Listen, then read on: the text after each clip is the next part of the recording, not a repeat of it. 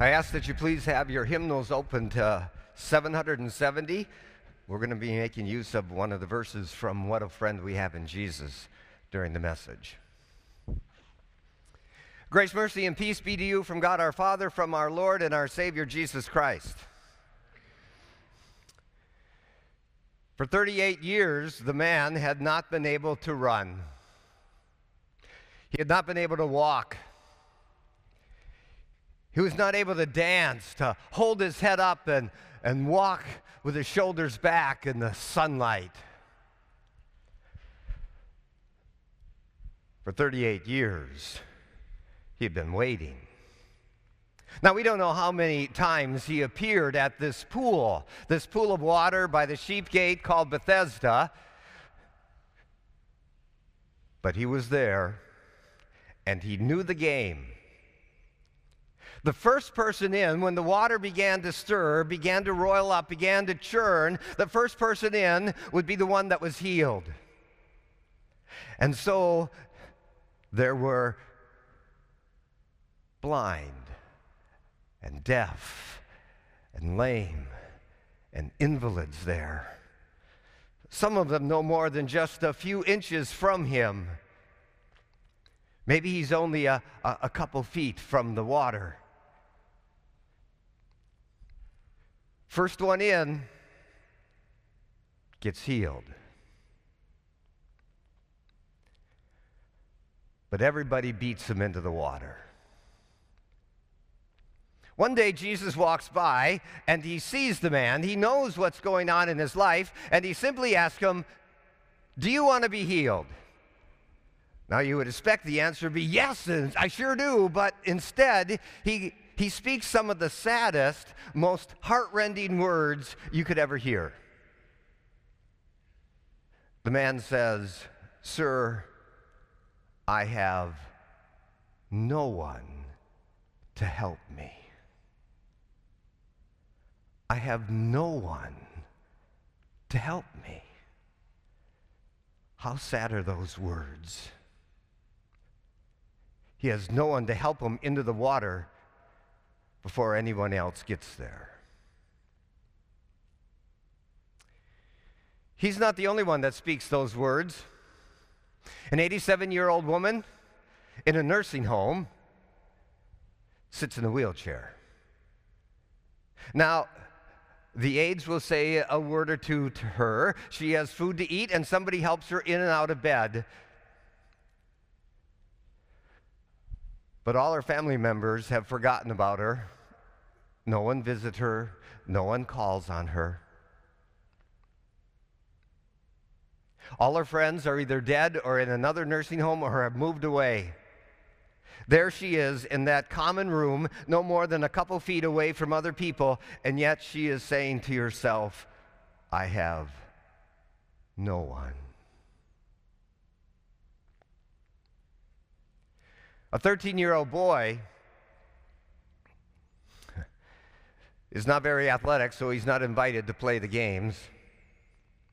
His complexion and looks aren't the best, so he gets left out all too often. Even his best friend growing up has decided that there's a better group, clique, to be a part of. He's teased unmercifully on Facebook, and ugly text messages are sent to him each and every day. And finally, he sits in his room one night, contemplating suicide as he says to himself, "I have no one." Do you hear the sadness? A young woman is crying in her apartment. The pregnancy test is positive. That news should be welcome and joyous. But the guy she's been living with, as soon as she tells him, he is gone. He is out of there. She doesn't have enough money to pay the bills on her own. Her friends have gone in other directions since she's been living with him, and now she's afraid to go back to her family. And she sobs, and you can hear the words, "I have no one." A man who has been crippled for 38 years, a bullied teen, a lonely woman in a nursing home, a scared young woman are just a few Perhaps you can imagine, think of others who speak those heart-rending words, I have no one. But the man who has not run or walked or danced for 38 years actually does have someone. Jesus is standing no more than a couple feet away from him. Now, the man doesn't know Jesus. He hasn't met him before, but that doesn't matter in this case. Jesus simply looks at him and says, get up, take up your bed, and walk. And the miracle happens just like that. He walks. The miracle is complete. He doesn't need physical therapy. He doesn't have to learn how to move his legs once again. He can run and dance and walk right from the start. The one who said he had no one now has the one named Jesus. And he's not the only one. On another day, a different man by the name of John the Baptist is sitting in prison. His execution is soon to come. He sends two of his disciples to ask Jesus a question. Now, we don't know if he's just wondering why Jesus has left him in prison, or why Jesus hasn't done anything about the oppressive Romans or the corrupt religious leaders. But he asks this question. He says, are you the one? Are you the one we've been waiting for, or do we look for somebody else? And Jesus simply sends back this answer. The blind see. The deaf hear, the lame walk, the dead are raised, and good news is preached to the poor. Blessed is the one who does not find offense at me. Oh, for John the Baptist, Jesus is the one. On another day, another man finds Jesus to be the one. This day we call Good Friday. The thief is on the cross. It appears he has no one. No one to stand beneath the cross. No one to claim him as a relative or a friend. No one who will probably bury him. And yet, this man who would seem to have no one simply looks at Jesus and said, Lord, remember me when you come into your kingdom. And the man who has no one now has the one. He has Jesus. Today, you will be with me in paradise. After Jesus rose from the dead, his disciples had gathered in Galilee. It would be the last time they see him face to face. Physically, he will ascend into heaven, and he gives them a promise. Lo, I am with you always, even until the end of the age. Oh, these disciples, they will go places by themselves. They will be persecuted. They'll be thrown into jail. They'll have their heads cut off. They'll be martyred. And yet, no matter where they go, whatever happens to them, lo, I am with you always. Jesus is the one when it seems no one else is there. And we know this to be true as well. In one of the very first hymns we've learned as children, for most of us, we've sung about it. I'd like you to join with me in singing verse 3 of What a Friend We Have in Jesus. Are we weak and heavy laden, cumbered with a load of care?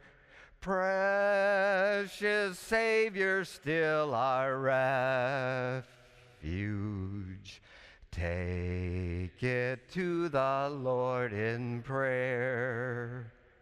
Do thy friends despise, forsake thee?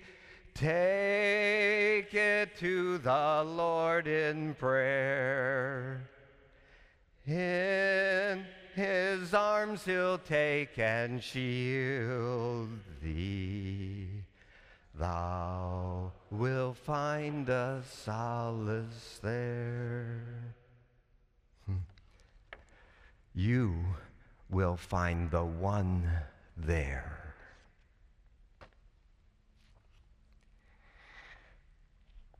But what about the lonely woman in the nursing home? Or the bullied teen, or the scared woman, or so many other people we can think of who do not have the one. Well, in a way, we can be like the man who was healed after 38 years. He didn't know who Jesus was. The religious leaders asked him. When he found out who Jesus was, he went and told them. Now, it didn't make them happy, but the man told them. And in a way, we are called to do the same. For those of us who know the one, when we feel like there is no one, it is our calling to bring this one to those who believe they have no one. To be his hands and feet, he's the head, we are the church. Last week was call day. We are sending out pastors and vicars and deaconess interns. Some of those pastors will visit a lonely woman in a nursing home and bring the Lord's Supper. And the one who thought she had no one now has the one. Perhaps a vicar or an intern will learn a Stephen ministry program and accompany members to visit those who are sick or hurting or lonely or afraid, to bring them Jesus, the one. Perhaps a life team has begun at a congregation, and a lonely woman finds a place to call home. Or a youth group member welcomes a bullied teen who felt he had no one. Have you heard about the Buddy Bench? I saw this on Facebook and I did a little bit of investigation. It's appearing on more and more elementary schools. The Buddy Bench is on a playground. Chris, would you be willing to help me for a second here? Since you're sitting all by yourself, I thought you would be a good one to choose here. So just have a seat here on the Buddy Bench. The Buddy Bench is for somebody who's feeling all alone, like they've got no one to play with and no one to talk to. And when somebody sits on the Buddy Bench, it's a cue for the other kids on the playground or a teacher to notice and to do something about it, to come and sit beside the person, to carry on a little conversation, to invite the person to play in the games. A Buddy Bench. News reports are now beginning to take notice of this, and other grade schools are putting them in the classroom, on the playground. Isn't it a wonderful image? A wonderful image for us in the church when we see or know of somebody who says, I don't have anyone, that we go there and simply be the ones who bring the one Jesus to the person. Thanks, Chris. I came across the quotation in a PhD proposal. It reads this: I would hope people would look at us and say, those Christians are the ones who run in when everyone else is running out. Those Christians are the ones who didn't give up on the crumbling inner cities. Those Christians are the ones who brought peace to the far. Those Christians are the ones who put an end to human trafficking. Those Christians are the ones who helped win the war on AIDS around the world. Those Christians are the ones who write those incredible lyrics, pen those unforgettable books, and create artwork that's mesmerizing. Those Christians are the ones who helped my mother when she got Alzheimer's. Those Christians are the ones who were kind to me when I was new in the area. Those Christians are the ones that made me want to believe in God.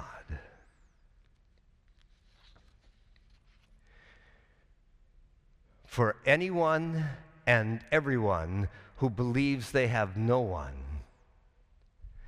Jesus is always there. And we are the ones to bring them to the one. Amen. Please stand for the hymn.